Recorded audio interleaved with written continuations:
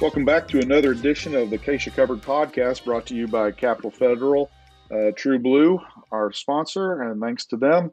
Once again, this is Brent Maycock with Mac Moore, Scott Pask, and Rick Peterson here to talk about what's going on in the spring in high school sports. There's a lot of them, and we've had some pretty good performances over the past couple of weeks since our last podcast, and most notably, some big track meets took place. Last time we were on, we talked about the Shocker Pre-State Classic, and last weekend was the return of the KU Relays. One of the most prestigious track events in Kansas for a long time. This year was the 100th running of the Relays, and it's had a lot of forms throughout the years where we used to have Olympians come and show off there, and it's kind of drifted away from that. But the one thing that's always remained is there's been a high-level high school competition, and we definitely saw that this past weekend in Lawrence. Had beautiful conditions on Friday. It was warm, pretty windy, but warm and nice. And then Saturday was your typical KU Relays, where you got the rain and the nasty weather that came in and ended up causing the cancellation of some of the later events on Saturday. But we got to see some impressive performances at the KU Relays, and one of the most impressive is one that wasn't even a high school kid. It was eighth grader Aria Pierce from Rock Creek. Much has been made about her and her abilities, and she got to put them on display in Lawrence this past weekend, and she didn't run in the high school competition. Instead, she ran in the open division, which is the collegiate division. And it's safe to say she held her own there. She ends up taking second in the 100-meter dash and wins the 200-meter dash. And just impressive stuff by Aria. She's second all time in the state history in high school times for the 100, first all time in the 200, and what she's done has been impressive. And I got to see her firsthand for the first time, and so did Mac. And man, she does not look like an eighth grade runner, that's for sure. She has the composure, she has the physical makeup that, once she gets to high school, I mean, we're going to be talking about somebody that's really going to do some special things. And Mac, I was blown away by how she did. What were your impressions of her?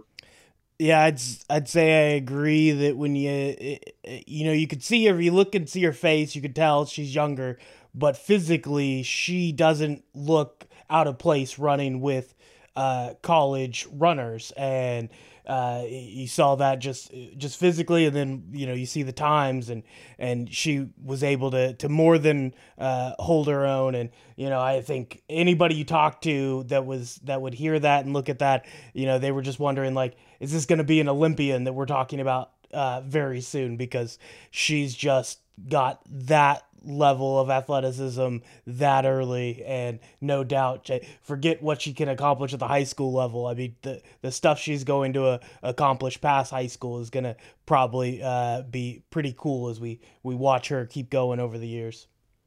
Yeah, it'll be interesting to see how quickly she elevates herself to that level of competition, whether she decides to kind of make that jump and try to compete internationally at a young age, or if she's going to maybe go through some high school experience and enjoy being a kid before getting into all that.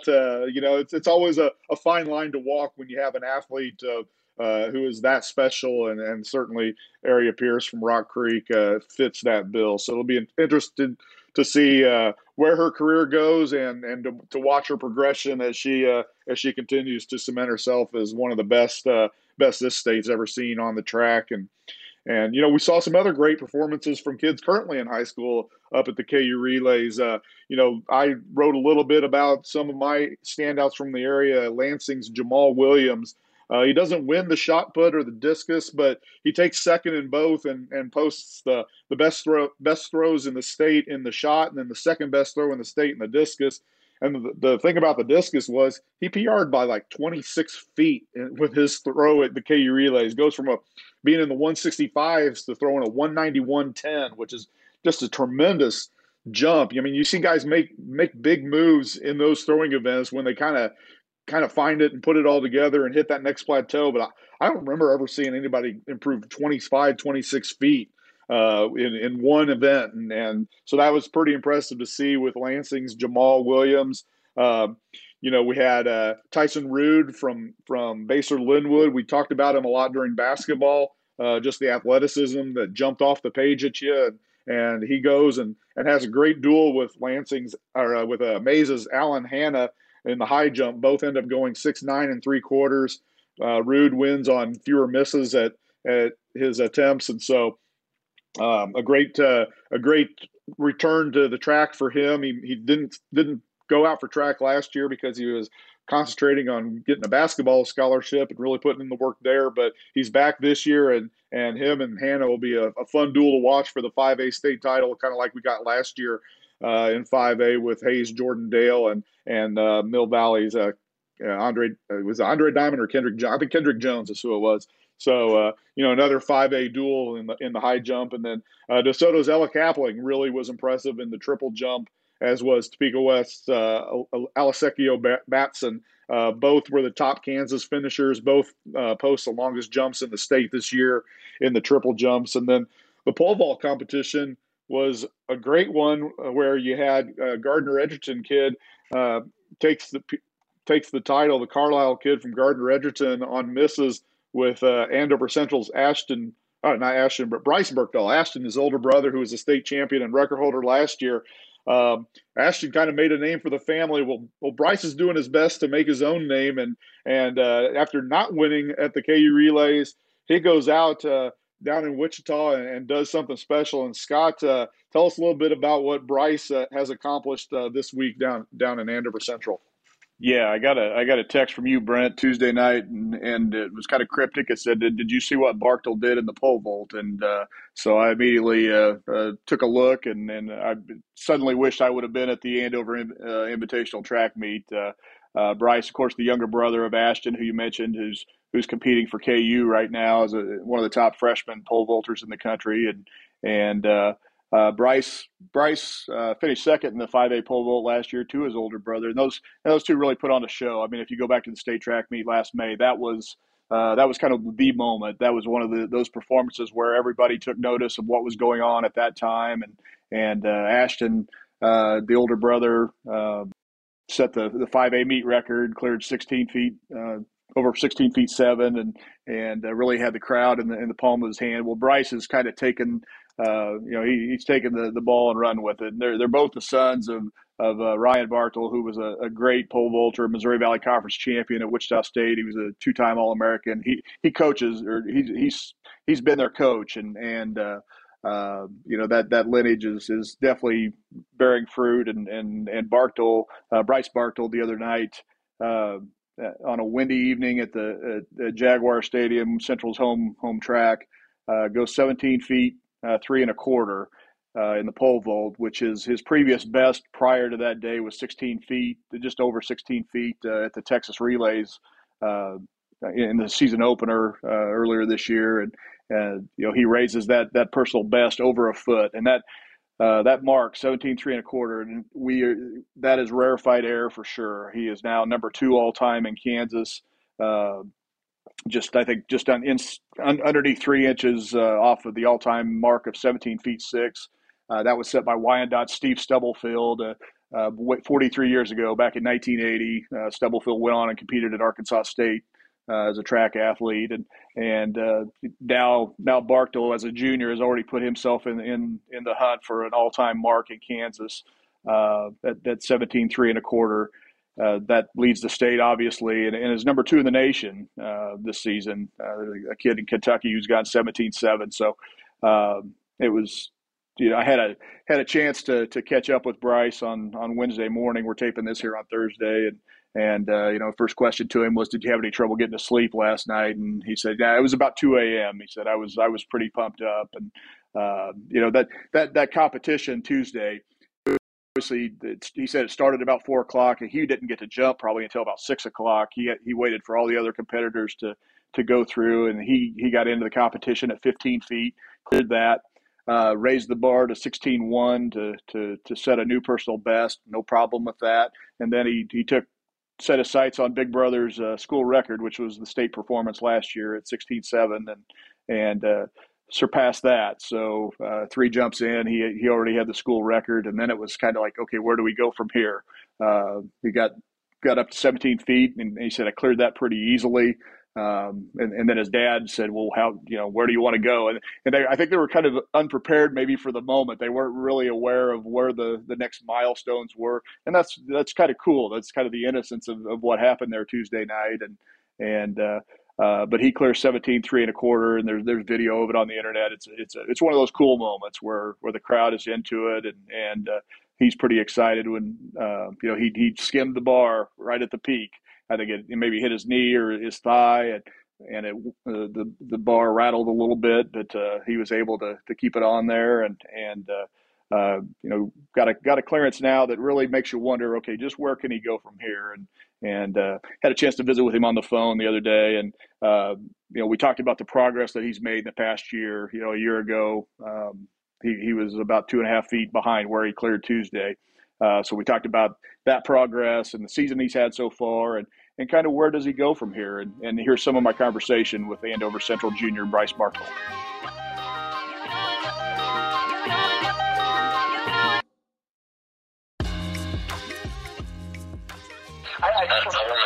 I've been going through your marks this morning and just kind of looking back to where you were.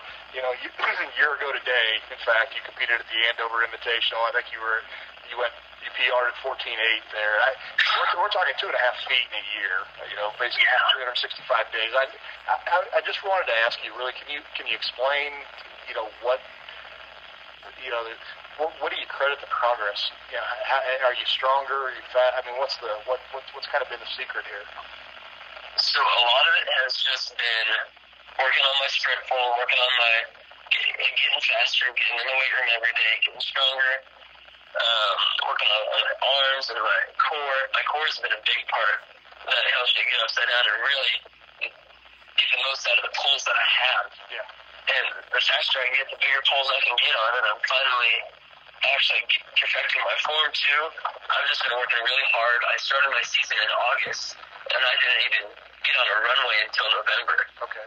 I had been working on speed and strength for, I don't know, August, November, what's that, 3-4 months? Yeah. And, it's just been a lot of hard work. I love the sport so much, and I'm glad to see the hard work has finally paid off. Oh, no doubt. Have you added some weight, some significant muscle to your frame since last year? Well, I think I might have cut a little fat down, and I've gained a little bit of muscle, Gotcha. but I've stayed around the same weight. Okay. I was going to ask you, because I know you went down to Texas Relays and cleared 16 right out of the gate. Did that just kind of set you up for, maybe I can do some bigger things this year than even I expected, or how significant was getting over 16? Because I know 15 is where you got 15 at state for the first time, right, last year? Yeah. So. 16 was a really big bar for me. It wasn't very pretty going over, but I had a lot of height over it, and I was just kind of running out of poles at that point. We didn't have any bigger poles, so I was just clearing as high as I could with what I had, and it was really surprising that I got over it. Even though I knew I had it in me, I was really glad they finally put it together. I had been chasing that 16-foot bar all indoor season, and it was really nice to see it finally happen, especially got a really huge meet like Texas Relays, and we got the crowd going and everything. I think 3rd place off of misses. It was really exciting to just be down there with the perfect weather, the perfect wind, really good conditions. Yeah, you mentioned the wind. I was going to ask about yesterday, because I know that was just kind of a crazy. Did that have any effect, on what you were able to do yesterday? Oh, definitely. Because, especially with our boarded runways, because that gives you a little bit of extra power, they're more bouncy, they let you run faster. Okay. And with the boarded runways plus the wind, I was able to get on my biggest pole and actually put good jumps together and finally make new heights, especially with that wind. That wind, I credit most of my stuff to the wind yesterday. I see. That was perfect wind. just one of those events that kind of leads itself to being the big show. Kind of the crowd gets into it and all that. And I know after what you and Ashton did last year at State, I mean, you guys had everybody. You guys had the crowd in your hand there. It looked like yesterday everybody kind of knew what was going on too. Is that kind of part of what drives you a little bit? Is that you can get the crowd going? And how much of a factor was that for you yesterday? Yeah, I'd say the crowd also really helps me out. It gives me a lot of energy and gets that adrenaline flowing. I can feel it, my cheeks tingle and my face tingle when I hear the clap up going and I'm running down the runway. It makes me feel so much faster and more alive. I see. And it really, it's an amazing feeling when I get the crowd going and I'm all jazzed up too. Yeah. It's awesome. I see. Well, you were at KU last week, and how just to compete in that kind of field where you got a lot of guys who are kind of your equal, was that just a good meet for kind of making your next step, I guess, as far as just kind of being in the middle of a battle with a bunch of guys doing the same height? Were you happy? Did you come away from Lawrence pretty happy with how you performed there? Or? Well, I thought I could do better. I was still. I couldn't really get on my biggest poles, and I was kind of feeling slow that day, but the wind also was pretty good. But still, it was a decent day. It was a lot of fun because I got a bunch of friends up in Lawrence, and it was one of my good friends, Andrew Kirby. I think he cleared 15:11 with me, and a really good competition. And I like those big meets where I'm not coming in after everyone else is done. I don't have to wait. I would rather every meet be like Texas relays or KU relays, where I'm in the middle of the pack and just like going straight from the warm-ups into the jumps, and I'm just having fun with the guys and not just watching until everybody else is done. Yeah. Kind of brings out the best in you a little bit, probably, or better way to compete. I see. Well, has Big Brother given you any grief for not breaking a school record and blowing past his height from last year? Or? He's actually really excited that I cleared 17.3, and that my hard work has paid off, and that I finally put up a big bar. Yeah. And now that colleges might be looking at me a little bit, he's really excited for what I can do also. I see. Well, and I was going to add kind of my last question here for you. Does last night change any goals for this season? Obviously you closed in on you're really close to the all-time Kansas mark now, and are there different goals maybe when you woke up this morning than there were yesterday? I have about 100 sticky notes on my wall in my bedroom that are all motivational, put up big bars, run faster, invert better, stuff like that. And a couple of them have marks that were 15.6, 15.9, 16 feet, 5 meters, and 5.10. And then I just crossed those off and made a new sticky note that said 5.35, which is 17.6, and then 18 feet, and then a bunch of question marks on the rest of the sticky note. Because I don't know what I want. I think I want to get 18 feet this year. That might be feasible. And I think I can really do it. If I get on bigger poles, which I think I can sneak over 18 feet this year.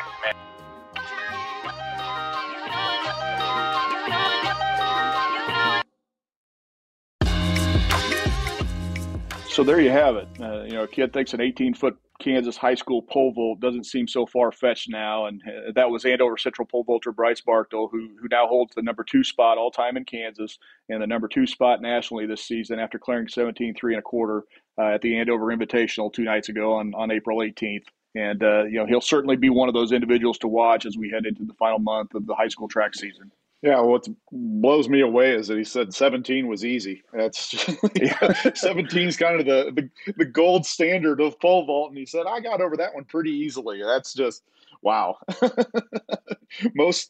The conversation has definitely changed in regard to I can remember when 15 feet was a big deal in the pole vault, and it didn't seem like it was that long ago, and here we are. So great performance by Bryce. Yeah, you definitely, there's nothing better at the state track and field meet too when you get those high jumpers and pole vaulters going for those elite levels and those 7 foot marks in the high jump, or 16, 17 feet in the pole vault, and they're going after records, and especially if it's on a Saturday when everybody's there all at once and you got the whole crowd working Don Steffen, whipping them into a frenzy, and it's just it's fun, and I can't imagine the adrenaline rush the competitor gets from being in a moment like that. So it'll be cool to see what he can do at state track this year, because I know Ashton last year, like you said, that was one of the showpiece moments of the state outdoors last year was Ashton going after that 5A state record with the guy from Carroll whose record he beat, I believe, was there in attendance, urging him and cheering him on to break that mark. So we'll look forward to seeing what Bryce can do. And then also at the KU relays, we had some other great performances. The Parrish brothers from Olathe North went out and did what they did, but one that really jumped out at me was Pleasanton's Isaiah Bates. Here it's not often you see Kansas sprinters winning the 100 at the KU relays, and it's very, very rare. And I don't remember it ever happening when you see a small school Kansas runner going and winning the 100-meter dash at the KU relays. But Isaiah Bates said, "This is mine," and he was a state champion last year for Pleasanton in Class 2A, and then he goes out and with a good wind at his back, he goes out and runs a 10.41 100-meter dash to win the KU Relays title. That's number 11 all time in Kansas history, and I mean it was impressive to see. I saw him win his heat on Saturday, but I didn't get to see the finals heat on Friday, but I didn't get to see the finals on Saturday. And Mac, you were there for a little bit on Saturday. Did you catch that race and get to see his winning performance? Yeah, he was just as fast on Saturday, even as everybody else. You could look at the times as it got cold. Storm was coming in, and honestly, there was a lot of malaise on that Saturday as the KU Relays was ended with a little bit of a whimper, but he didn't slow down. He went just as fast, and that's considering he got second in the prelims behind Zach Hood of Rockbridge, and that kid didn't run in the final because there was a lot of do not starts of people that just went home instead of competing in that final day. And that didn't matter to Isaiah. Normally you get pushed because you have that really fast person next to you, and he was upset that he didn't get that chance to come back and beat him the next day. But he wasn't going to let that affect him. He ran just as fast. And, we look at it and we talked about it because it's a surprise because it's Pleasanton. But for him, I mean, he doesn't feel like an underdog at all. This is kind of the level he's been running at for a couple years now. And, he said that, originally he wasn't even sure if he liked track. His dad has competed at the college level and was a distance runner that wanted his kid to get into track, and when it started out, Isaiah wanted to be a basketball star. He was hoping to go to college for that, and then as he got closer to high school, he started to realize he wasn't quite able to do that on the basketball court, but he started to see what he could do as a sprinter. And I think his dad said that it was only a couple years ago that they started working on actually using the blocks to improve his time, and now he's right up there with the top kids in the state. And he's got the two state titles in the 100-meter, but he was first in the prelims for the 200-meter last year, and then I think it was a hamstring he pulled, so he didn't compete in the finals. But this is a kid that for both the 100-meter and 200-meter dash, he's got some really high goals. And in talking with him, he had decided to go to Fort Scott. And when he was looking at schools, he wanted something close by, but also he was looking for other kids that were top. He didn't want to go someplace and just be the best sprinter they had. And the school has, 5 or 6 guys that are sub 11 in the 100 meters. So he wants to go somewhere where he knows day in and day out he's going to be pushed. So he got a little bit of that experience at the KU relays, and no doubt that'll be something that going into his college career he'll want to have that be consistently where he's at. And I have no doubt he'll be able to push himself to the top of that group as well when he gets there, because he's extremely dedicated and just had this really great performance at the KU relays. And a few of the other ones you're talking, the Parrish brothers, it's tough to keep up. You got to remember which one's in which, but Jason got first in the 300 hurdles. Josh took second. He also took second. Josh took second in the long jump and in the 110 hurdles. And then I think Jason got third in the 110, which was crazy because I know I saw him. He took down 3 consecutive hurdles, and I still think he was like 0.4 seconds behind his brother for third there. And honestly, if you could survive 3 hurdles, I can only imagine how fast you would have gone if you didn't hit all 3 of them. And I mean, they went flat down. He didn't just hit them and they came back. Those are flat on the ground. He just took them out, never stopped, kept going. And so, those 2 will definitely, they already had a great year this last year, and no doubt going into state this year, they're going to make a lot of noise. Another one I talked to was, Wyatt Houghton for Shawnee Mission East, and he ends up getting first in the 800 meter and the 1600 meter races. A little bit closer in the 800 meter, that's when he went up against Clay Shively of Wichita Trinity. And I mean, man, Clay was in the lead, and this is what happens. We talked about this cross-country season. It's a little crazier when you can do it at the end of a cross-country race, but still fun to watch in these middle distances. But his coaches call it the Wyatt. When you get to that final 100 meters, everybody else, you're either keeping the same pace or maybe you're slowing down a little bit. He puts on the afterburners, and he shot past Clay there, got the finish, and he gave everything he had to do it. He collapsed at the end, goes down to the track, and Clay ends up coming up, patting him on the shoulders, and they hug afterwards. Those 2, anytime they're in a race together, expect some crazy stuff to happen, because they can just go. And I've talked about it before, and I'm still excited for it. Both of them are hoping to put their best foot forward in the 1600 meter at the Shawnee Mission North Relays. Both have that goal of doing the sub 4-minute mile. And when you see what they can do while they're running every race, they're going out there for all of these middle and long distance races and still able to put that top time. I can only imagine what they do if they go out for one 1600 meter and just give it their all, because both those 2 are amazing competitors. And another race where we saw a pretty good finish, 1-2 like that, the 400 meter, and that's where Nin Matlock coming in from Mill Valley. He's had the top time this year, and he took first in the prelims, but it was Alex Waldy of St. Thomas Aquinas who just edges him out in the final.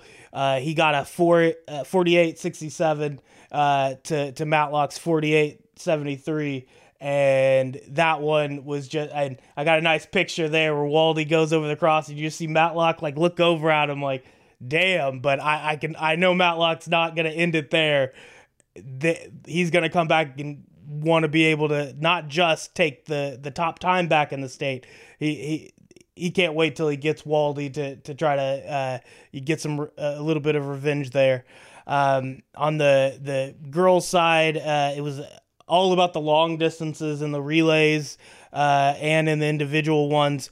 From my area, Shawnee Mission Northwest Paige Mullen, she took first in the 3,200 meter, had to hold off Caitlin Rupee of Salina Central. And then for Shawnee Mission Northwest, they had a little 1-2 there for the 3,200 meter, because on the boys' side, Henry Bourne ends up taking second as the top Kansas runner in that one. And then for girls, Chesney Peterson ends up doing quite well over the 2 days, and I'm trying to pull up her times, but in the 3,200 meter, you had this great back and forth, Mullen and Rupi. Those same competitors were in the 1,600 meter with Peterson, and Peterson, it doesn't even look like a race by the end.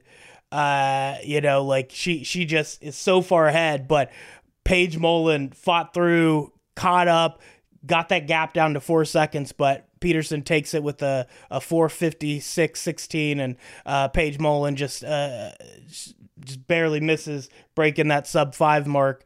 But definitely somebody that, Peterson has so much already, and when you talk about iron sharpening iron, there's just so many girls that are trying everything they can do to catch up, and you're seeing these top times from somebody like Paige Mullen just doing everything she can to catch up. So absolutely stacked long distance races there, to say nothing of Olathe West sending like 5 or 6 at a time, and they weren't even in the 3,200 meter. They put all their marbles in the 800 meter, but any of those races, just from top to bottom, they're stacked. So it means that much more when you can see somebody like Peterson just glide to the finish the way that she did. Looking through, I think, trying to think if there was any more that stood out. Brent already hit a few of those with Carlisle for Gardner Edgerton. Just a lot of not just great performances, but really great to see them when there's that many there, and they're not just facing the next best Kansas kid, but they all want so badly. If there's a top kid from Missouri or Iowa or whatever the next state, you could just see them push a little bit harder because they definitely don't want to lose to them. So KU Relay is always a fun event, and very glad it was back this year after those few years of the pandemic taking that away. Absolutely. It's always good to have that meet, and Mac touched on that 800 boys rate with Houghton and Shively, and both of them run sub 152s, which is just ridiculous times. If each of them can do that at state track, they'll easily take the state records down in that. The 6A boys, the state record at the state meet was a 152.34 by Winston Tidwell. Well, Houghton beats that by almost a second at the KU Relays, and then the 3A record's a 154.20, and Shively certainly will be in the ballpark of taking that down if he can get anybody to push him just a little bit to where he can get out there and be fast. But expect that record by Heston's Justin Rempel from 2000 to be in serious danger, and then Winston Tidwell's from 1993 for Topeka West. Those two marks are going to be in trouble at the state meet, and that's always the fun thing about the KU Relays or the Shocker Pre-State or the Shawnee Mission North Relays that'll come up, is seeing big schools, small schools, out of state, in state, just seeing high level competition that you just don't always get to see. So it's always great to have the KU Relays back, and then one of the guys that didn't have a great KU Relays and then has a great meet going in and a great meet coming out is Beloit's Grady Seifert. One of the state's top football players the past few years. He's planning to go to KU. He comes from a family of throwers out there in Beloit, and a school that produces great thrower after great thrower. Well, Grady breaks the school discus record early last week before going to the KU Relays. That throws over 195 using the exact same discus of the guy that set the record 25 years earlier. So that's kind of cool. And then this week he comes out and is the first boy in Kansas this year to go over 60 feet in the shot put. So expect a story next week from me on both the Seiferts, because his sister Tatum was the top Kansas performer at the KU Relays in the shot put. She ended up taking second overall and had the best throw in the state this year. So the brother-sister act there from Beloit, doing some big things and both positioning themselves to become state champions later on this spring. Guys, any other track performances from your area, Ricky or Scott, that stood out this week? I know, it's kind of hard to shine when you have the KU Relays, and then Barkdale goes down to the Andover meet and really, turns everybody's heads in the state. But, there's obviously great performances across the state, and Anything that jumped out to you guys from your area? Yeah, I'll give one shout out. Sorry to jump in there, Ricky. To Wichita Heights Senior, the wheelchair racer Grant Pierce, who uh, Mac mentioned that 3,200 up at the KU relays, and Grant got the opportunity to compete against the the 24 able-bodied runners in that race, and there were runners from multiple states there, a lot of top runners from around the region, and Grant's a past True Blue Student of the Week for us here last fall, and we've documented his story. He's a trailblazer. He's the state track meet has offered the 100 and 400 meter wheelchair races the last 2 years, and Grant has kind of been the guy in the spotlight for that. He's won those events at both state meets, and gets an opportunity to blaze a little new territory up the KU relays, and actually wins that 3,200 competing against the 24 runners. He competes in everything from the 100 to the 3,200. Grant is a world-class wheelchair athlete. Last fall he went to Portugal and competed for Team USA in the International Wheelchair and Amputee World Games, and finished third in the 400 meter race there. So that's the caliber of athlete that Grant is, and he gets this opportunity to compete against in the big meet at the KU relays, and he kind of walks that fine line where what he does, he wants it to become normal. I mean, that's what he is striving for. He's wanting wheelchair racers to become more mainstream, and but he also realizes the torch that he carries as a wheelchair racer. And I think I had a chance to talk with him the other day after he got back from Lawrence, and he was really proud. Really proud to win that race, and he talked about the challenge of doing that, because he doesn't want to. When he's competing, he doesn't want to infringe on that, that pack of runners that are going through those tactical things and trying to jockey for position coming around curves and things like that. But he showed his ability. He got really kind of in a man on man situation with Henry Bourne from Shawnee Mission Northwest there in the last few laps, and down the stretch, pushes his way to a 62-second final quarter and ends up winning that race by 5 seconds. And Henry, ran a great time as well in the 9:22, 9:23 range. So, really kind of another step in a great in the great history, high school history anyway, of Grant Pierce. Yeah, and I would like to mention Alec Carlson when you're talking about some of the best small school track athletes in the state. I think you gotta start with Alec Carlson from Pawnee Heights. Just everybody knows he's a really great basketball player. Starting out, I mean, he kind of had a love-hate relationship with track and field. He said when the freshman season got canceled in 2020, he really didn't mind so much, because he just track and field was kind of like a chore for him. He didn't really love it, but then his sophomore year he started putting up some really good marks in all his jumping events, and this year obviously he had a really great performance in Wichita at the pre-state meet, and swept the high jump, long jump, and triple jump. He's the reigning state champion in the triple jump, and putting up good numbers in the long and high jump as well. So he's a guy that can definitely by himself put Pawnee Heights in the conversations to win a team title. I think last year they finished fourth, and this year he's concentrating on javelin as well. So that gives him another event that he can put some points up. So I mean, just a really incredible athlete. He started maybe thinking about going to track and field in college, but at the end of the day, he just loves basketball, so he's going to play at Colby Community College. And then, I wanted to give a shout out. So one guy that people may not know about in the long jump, Kimani Archie from Hayes. He arrived in Hayes his junior year, a transfer from Georgia. Wasn't eligible to compete until the track and field season last year.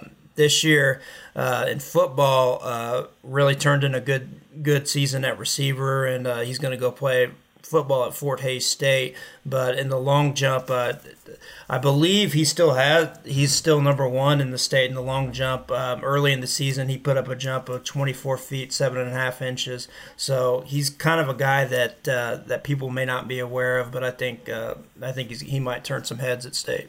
That's some good coverage of track there from the past couple of weeks, and we'll turn our attention to some other sports. And guys, is there anything that just jumps at you from any of the other spring sports to kind of kick off some of the other stuff? Yeah, I mean, just down here in the Wichita area, and moving to the Diamond, a lot of things have popped up here in the Wichita area in softball for me, and right now, just kind of looking at each class. Each class has some teams that have kind of moved into the spotlight here as we hit the home stretch of the regular season. And up in 6A, Derby's girls are a perennial state qualifier under their longtime coach Christy Weavy, and right now they're the lone 6A unbeaten team in the western half of the state at 12-0, and they're coming off a victory in a quadrangular up at McPherson. McPherson had a good record; it had only one loss, and they defeated McPherson 11-4 in the championship game of that quad, and snapped McPherson's 8-game winning streak. So Derby's one of those teams I mentioned, and then in 5A right now. Bishop Carroll is 10-0 and just running roughshod on the City League. They're 8-0 in league play, and they've outscored their league foes, pretty incredible, 128-0 right now. And they play Wichita Northwest tonight, so that probably will change. Northwest should be able to give them a little bit of a battle. The Grizzlies are 6-0 in the City League, and they've outscored their opponents 115-1. So that City League doesn't traditionally have a lot of depth, and that's probably the case again this year. But Carroll and Northwest will be able to test themselves here tonight as we tape this on April 20th. And then moving down to 5A, just wanted to give a shout out to May South. The Mavericks snapped to the reigning 5A champion Valley Center's 31-game winning streak on Tuesday night. Got a 9-7 victory to get a doubleheader split. May South scored 3 at the top of the 7th to win that, and kind of healed some wounds from the opening game. They led by 3 going into the bottom of the 7th in the opener, and Valley Center scored 4 times to get the victory in that game. So Valley Center 11-1, May South 9-3. Those are 2 pretty good teams in 5A as we head to the final month of the season, and May South with a big feather in its cap by knocking off a team that had a long winning streak. In 4A, Mulvane has really emerged as a team to watch this season. They share the best record in 4A West with Pratt right now at 11-1, and really took it to Clearwater the other night. Clearwater, a 4A state qualifier last year. Mulvane beat them 9-0 and 8-1, and they've also swept Rose Hill this year. Those are the Rockets' only 2 losses of the season. So a good season brewing in Mulvane as well, and just down to the smaller classes, there's a really good regional shaping up in Class 3A with Haven. Haven and Cheney are undefeated, and Wichita Trinity is at 9-1, and then Kingman, a state qualifier last year, is at 8-2. So 4 pretty good teams in one regional, and only one of them is going to make it to state out of that. So that's kind of one thing I'll be keeping an eye on here in the final month, and then. That Class 2-1A in softball, I was noticing, just looking at records, it looks like there's 7 teams that are 12-0 at this point in the season, so that should make for an interesting state tournament at this point. And right now, Oxford is in the Wichita area is one of those schools, so wanted to give a shout out to them. But that's just kind of as we were putting together our notes for this podcast, I just noticed there were a lot of teams in the Wichita area in softball who have some pretty glistening records still at this point, and just wanted to give them a mention. I was just going to say in my area, Holcomb softball, I wrote about them this week. Last week was a big week for them. They have met Scott City in the regional final the last 2 years. In 2021, Holcomb beat them and got their first state tournament appearance last year. Scott City avenged that loss and went to state. But I was really kind of looking forward to seeing how those games would go. Holcomb rallied for a 3-2 win in the first game, and then won 6-1 in the second game. Really great pitching matchups in those. Holcomb's Corin Johnson, I mean, she's just kind of a strikeout machine. She's already got 80 strikeouts this year in 49 innings pitched, and then Holcomb has a really good catcher too, and Ryan Rodriguez. I really think that regional could be a pretty good regional too, especially considering the history between Holcomb and Scott City. And then Scott City Cheyenne Kramer is just a tremendous pitcher too. So that was kind of a highlight for the area. And then also Buckland, they picked up a big sweep against Spearville this week. Haley Fikert is just a tremendous hitter. I think she's hitting close to 700 this year, and she's got several home runs. And Sydney Jones is also a really good hitter for them. So big week for Buckland. And then real quick touching on baseball, Hayes lost a tremendous player in Dylan Dreiling, who's now playing for Tennessee. They were able to clinch the WAC yesterday with a sweep of Dodge City, so a solid season for them. And then Elkhart is just kind of rolling along. They went to 10-0, and their pitcher Cage Ralston set the career record for strikeouts for that program. He's already at 215 and still counting. So that kind of covers a little bit of baseball and softball in my area. Yeah, in my area, just wrote a story, published it last night, and out on Twitter and on our KSHSAA Covered website on Wamego's Peyton Hardenberger. Last year as a freshman, she was outstanding. 10-0 record, a sub 0.5 ERA, and you think, man, as a freshman, she set the bar pretty high. Well, this year she's already clearing that bar. Through 5 starts, she's 5-0 and has allowed 4 hits all season. She hasn't allowed a run. She started the year with 3 straight no hitters before giving up 1 hit a couple weeks ago, and in that game she only struck out 19 in that one hitter.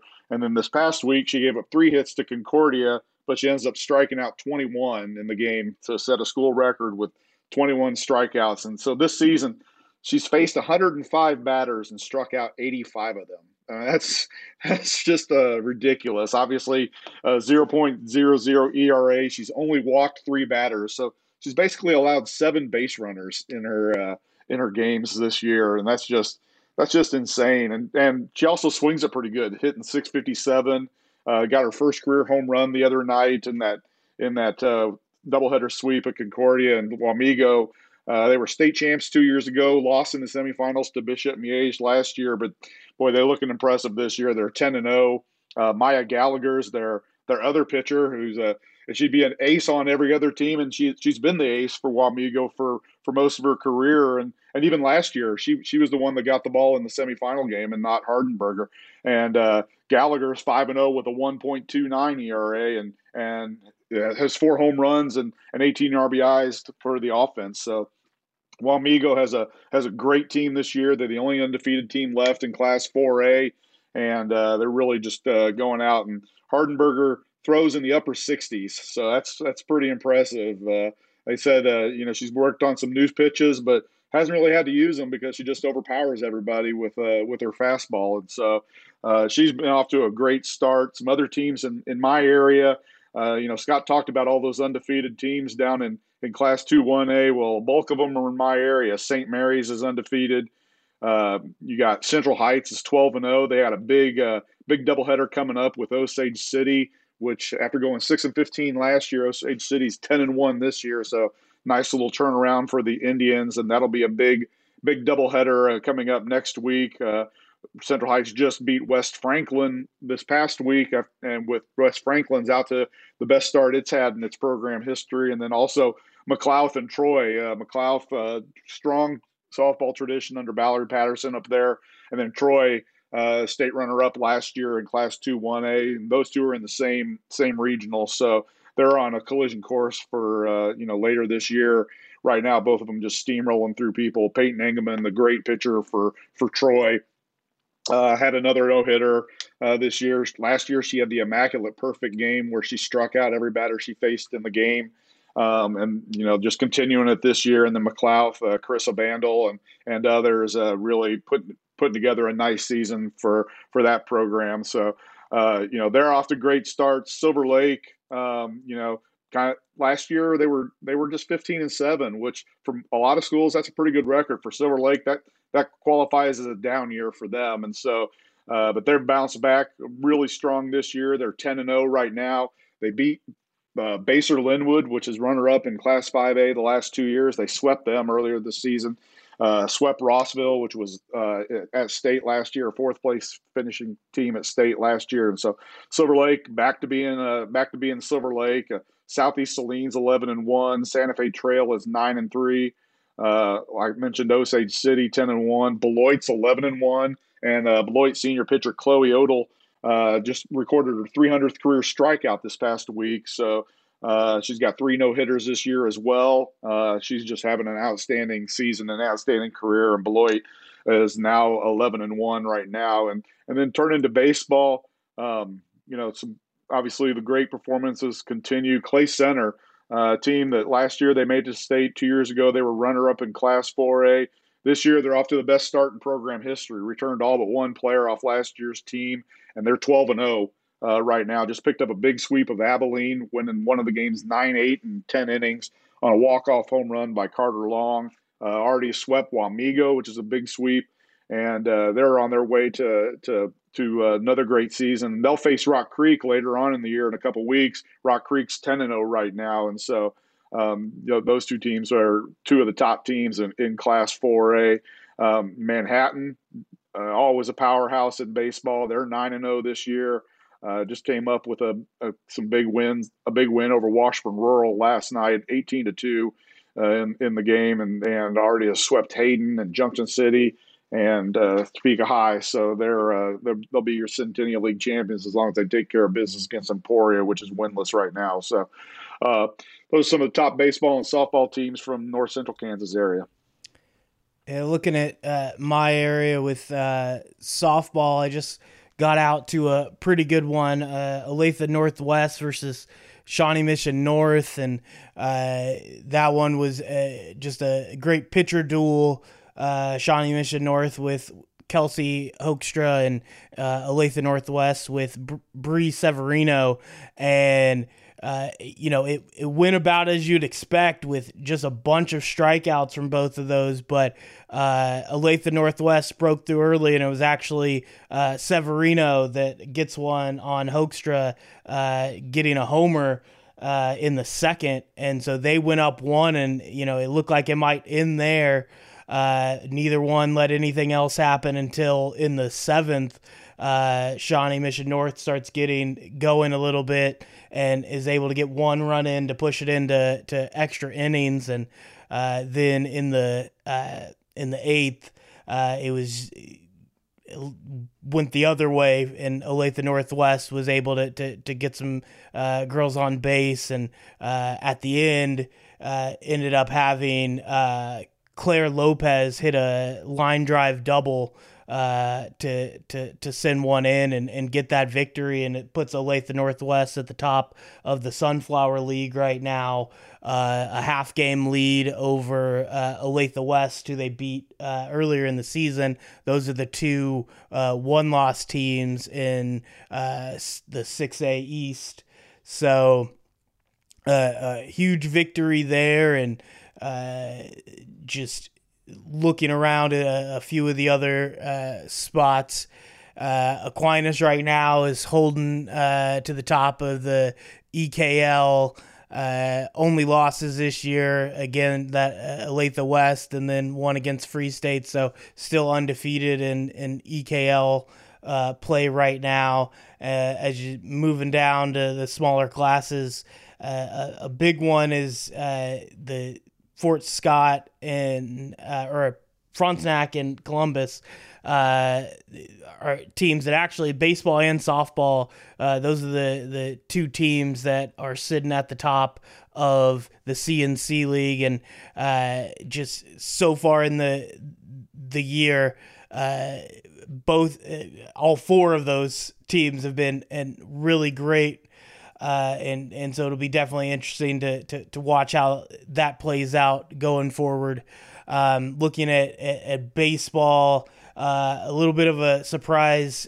Blue Valley Northwest got off to a pretty slow start, 1-3 record on the year, but they fared well in league play, gone undefeated so far, got a huge 10-0 victory over reigning 5A champ Blue Valley Southwest, then got a 6-1 win over reigning 6A champ Blue Valley West. So right now the Huskies look tough in the early going, but they fought through it, and right now have themselves in the thick of league play there. And for Sunflower League in baseball, Free State is just a one-loss team, and they have that where they're in the west side of the bracket, but they're right there and kept themselves tied with Olathe South that started out 9-0, but just lost one to Olathe North. So between those three teams, should be pretty competitive for the Sunflower League title this year. All right. Good stuff on the diamonds, and then you got on the pitch in soccer. We're getting closer to the determining some league champions. Some nice stories from my area. KC Piper is off to a great start. One of the best starts the program has really had. They're 9-1 right now. Siemens 8-1. Siemens' only loss has come to Piper. And then Lansing, they're just 5-4, but they're a program that hasn't had a whole lot of success. So a 5-4 record is a nice turnaround for that program. All three of those schools in the United Kansas Conference, and so doing some good things there. Washburn Rural continues its beat in the Centennial League. They just keep rolling. They picked up a big win over Hayden the other night, and so those are some of my top soccer teams. And the tennis, Mason Casebeer from Washburn Rural is off to a great start, and in golf, Santa Fe Trail's Lane Workman is 5 for 5 with titles in tournaments this year. I'm going to do a little feature on him next week leading in to the Hutchinson Invitational. He's going to go down and compete against all the big boys down at the Hutch Invitational, and it's shown he can do that. He won the Manhattan Invitational, which features some of the top teams from around this area in the larger schools, and Santa Fe Trail just 3A, but Lane Workman, one of those kids whose talent kind of crosses boundaries, and he's had a great year. Shot a 69 yesterday to win Santa Fe Trail's home tournament, and he was a top 5 placer at state the past 2 years, and is really putting together a nice senior season. Yeah, I'm looking forward to that Hutchinson Invitational that you mentioned, Brent. I'm planning on heading over to that one next Friday. That's April 28th at Cary Park Golf Course, and largest single day tournament in the state, and I may be understating that. It may be one of the bigger ones in the nation. It's always a great one, and it brings in teams from all across the state, and many of the top ones in 6A, 5A, even on down to like the Sacred Heart. And really looking forward to that. There's another good one. We're taping this on April 20th. Another good one out in Western Kansas today, the Dodge City Invitational at Mariah Hills, and that one's a little later in the season this year. It typically is kind of an early April tournament, but they're going today out at Mariah Hills, and a lot of good teams in that one, like with Bishop Carroll, Derby, Hutchinson, Eisenhower, and Heston from the Wichita area, and you've got Garden City and Sacred Heart are out there as well. So some good golf tournaments here in the next couple of weeks leading into, once we flip the calendar to May, then you get into the league meets and regionals. But, kind of in the Wichita area here, there was a good tournament at Wichita Country Club earlier this week on Tuesday, really windy Tuesday, hosted by Wichita Collegiate. And it was May South shot a 306 team score, won that tournament by one shot over Andover Central, and then Andover finished third, and they were led by the tournament medalist Aiden Wynn, who shot a 74. Wynn is just a sophomore, and he's had a really good season so far. That was his third tournament victory of the season. So he's another one of the just many good young Wichita players in the Wichita area on the course, and then kind of looking ahead to this Saturday in tennis. This season is kind of the bittersweet one because we're losing longtime Wichita Collegiate tennis coach Dave Hawley, who's retiring from high school coaching at the end of this season, and this Saturday will be his final Wichita Collegiate Tournament of Champions. which is scheduled for Saturday, and unfortunately, so are temperatures in the 50s. So I was hoping Mother Nature would come through a little better on that. But that tournament field brings in a lot of the top teams from the state. It'll have Andover Central, Bishop Miege, Hayden, Heston, Independence, Kansas City Christian, Capon, Mays and May South, Parsons, Bishop Carroll, a lot of good teams in that field. So, and what that tournament really does, and you end up with a lot of head-to-head matchups that kind of serve as a good preview of what you might see next month at the state tournaments. So some good events on tap there. And you mentioned soccer, and really down here in the Wichita area, the 5A teams are kind of the ones that have risen to the forefront. May South is sitting at 9-0, and then Bishop Carroll, Andover and Andover Central are all 8-1, and Bishop Carroll's really had an outstanding season. They picked up a couple of nice non-league wins here in the last week up at Manhattan, and then topped Washburn Rural earlier this week, 1-0, and so they're having a really good season. And then Andover and Andover Central, who I mentioned, are both 8-1. They play tonight at Andover. So some good matchups here coming up on the pitch as well. Yeah, just looking at some of my other sports, in golf, Garden City's got a really good sophomore golfer in Maddox Shook. He won the Hayes Invitational on Monday with a 70. I really expect big things out of him. Garden City lost most of his team, and he, as a sophomore, I believe he was their only returner. So, already a leader for them just as a sophomore. And then in tennis, Peyton Ryan was the runner-up last year in 3-2-1A to Nick Grabone from Wichita Collegiate. He's off to a 13-0 start, and I really think he has a good shot of contending for a state championship again. Obviously, everybody knows about his family from the basketball side. Obviously, his older sister is a star at Iowa State and was one of the best players in Kansas State high school girls basketball history. And but the family, Emily was a really good tennis player. His sister Janae, she won a state championship for Central Plains on a doubles team. So really good, strong tennis background for that family. And Peyton might be one of the best tennis players out of all of them. So I really expect him to challenge for a state title. And then soccer, Dodge City took 2 losses early, but they're on a pretty nice run right now. Just improved to 8-2-1. They've got a really talented goal scorer in sophomore Jasmine Ruiz. I believe she set the program's school record for goals last year in one season as a freshman, scoring like over 20.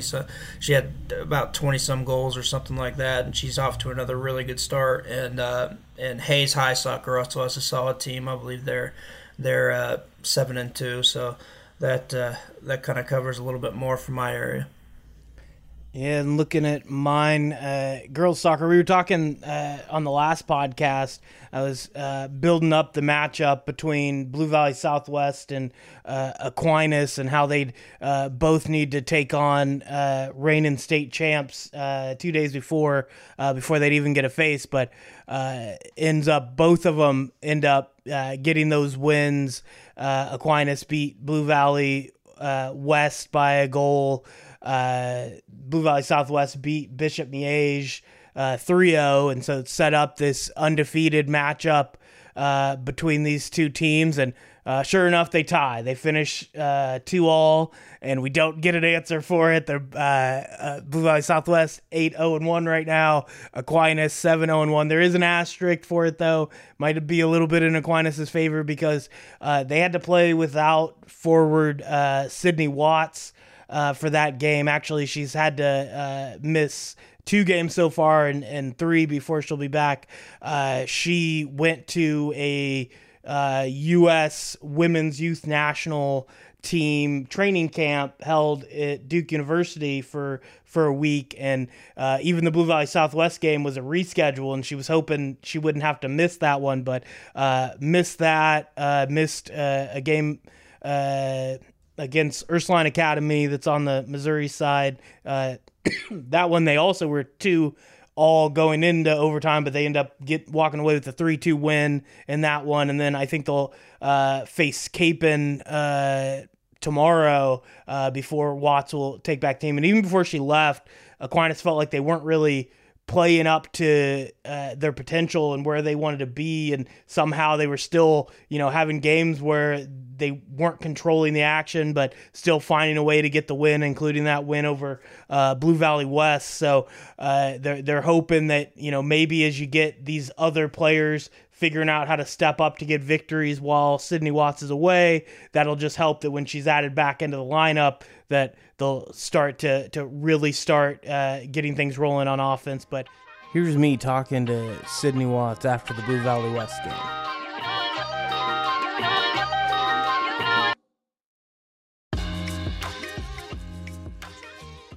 We'll just talk through this game here. How'd you feel about your team's performance? I think we had some things that we needed to figure out at halftime, and I think that we really gritted through it. We didn't have a ton of great opportunities, but I think at the end of the day, it's all about just that one chance that puts a score on the board. And I think just at the end of the day, we just put our heads down and fought. A lot of things didn't go our way. There were a couple calls that I think were a little questionable. We weren't really getting our set pieces together today. So I think that we just had to grind and figure it out, and I think that we did that, and I'm happy we came away with the win. All right, take me through the goal. Just pretend like I didn't see it, because I actually didn't. I was running over in baseball. So just walk me through what you saw in that play and what you were able to do to put it away. Okay, so here's my memory. I also sometimes forget. I don't know why. I just get caught up in the game. But Andy Rylance had the ball on her left foot, dribbling down the left side of the field. I made like a little half run between two of the defenders, because one was screening in front, one was screening behind. So the long balls and stuff like that, they weren't working. So I found a little gap of space that was open, I believe, right outside of the box. Andy played me a perfect, just little slot through a ball with her left foot, and then I turned, realized I don't think there's anyone close enough to block the shot, so I may as well have a go. And, I did, and I think that ended up working out, so I can't complain too much. Obviously, the EKL is just constantly facing top teams, but getting a win over the reigning 6A champ in a champ versus champ battle has got to be pretty good. What does it mean to be able to get this win over Blue Valley West here early on in the season? I mean, obviously, it feels great. I didn't get to play last year because I hurt my neck, so I had to watch us play, and we barely ended up winning that game, I think, in double overtime. But Blue Valley games are always so fun. I mean, there's 5 or 6 of my teammates on this team, so I think it's all fun and competition, and we're going at it because I think got a little bit of bragging rights there. So, I mean, the EKL is loaded. For us to get a win like this early on, I think is super important, but we still got quite a few games to go. So. You mentioned missing that game last year, and you're going to have a couple games that you're not going to be on the field this year.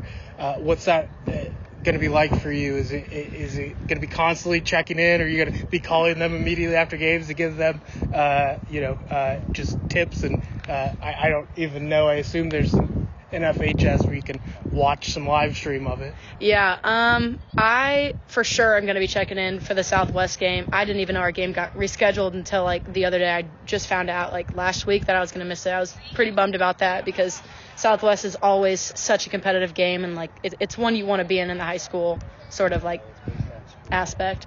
But absolutely, I'll be checking in. I'm curious as to who's going to play forward and just a ton of different things. I think it's going to be awesome to see how these girls work together. All right, you guys have already started the year playing really strong. What's the key for you guys to maintain this level throughout EKL play and try to get another conference title? I would say to play within ourselves. I think we all each individually have massive strengths, and I think if we take advantage of those and we roll with each other and believe in each other and keep each other's spirits high, I think we could do some pretty good things. But again, there's a lot of times in games and during the season that people get down. So I think at the end of the day, it's about doing what you can do for the team and lifting your teammates up. How exciting is it for you to, you're going to miss a couple games of the team, but get to play in some pretty fun games as you go for this next little stint here? Oh, I'm super pumped. I'm a little nervous, obviously. I think going into that atmosphere is a little scary for anyone, but I think I've tried to prepare myself as well as I can. So we'll see what comes about, and I'm so grateful for the opportunity that I've been given. Awesome. Thanks for talking with me. Congrats on the win.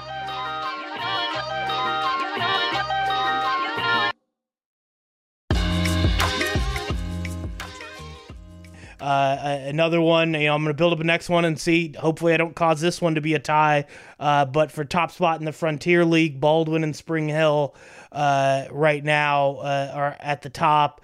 Really big. Both got really big wins over Lewisburg, which is 7-3 right now to keep them in the top spot for the Frontier League. And they'll face off on April 25th. So cross your fingers we get a final score that puts one team over the other. I don't care which one, but I'm not a big fan of ties.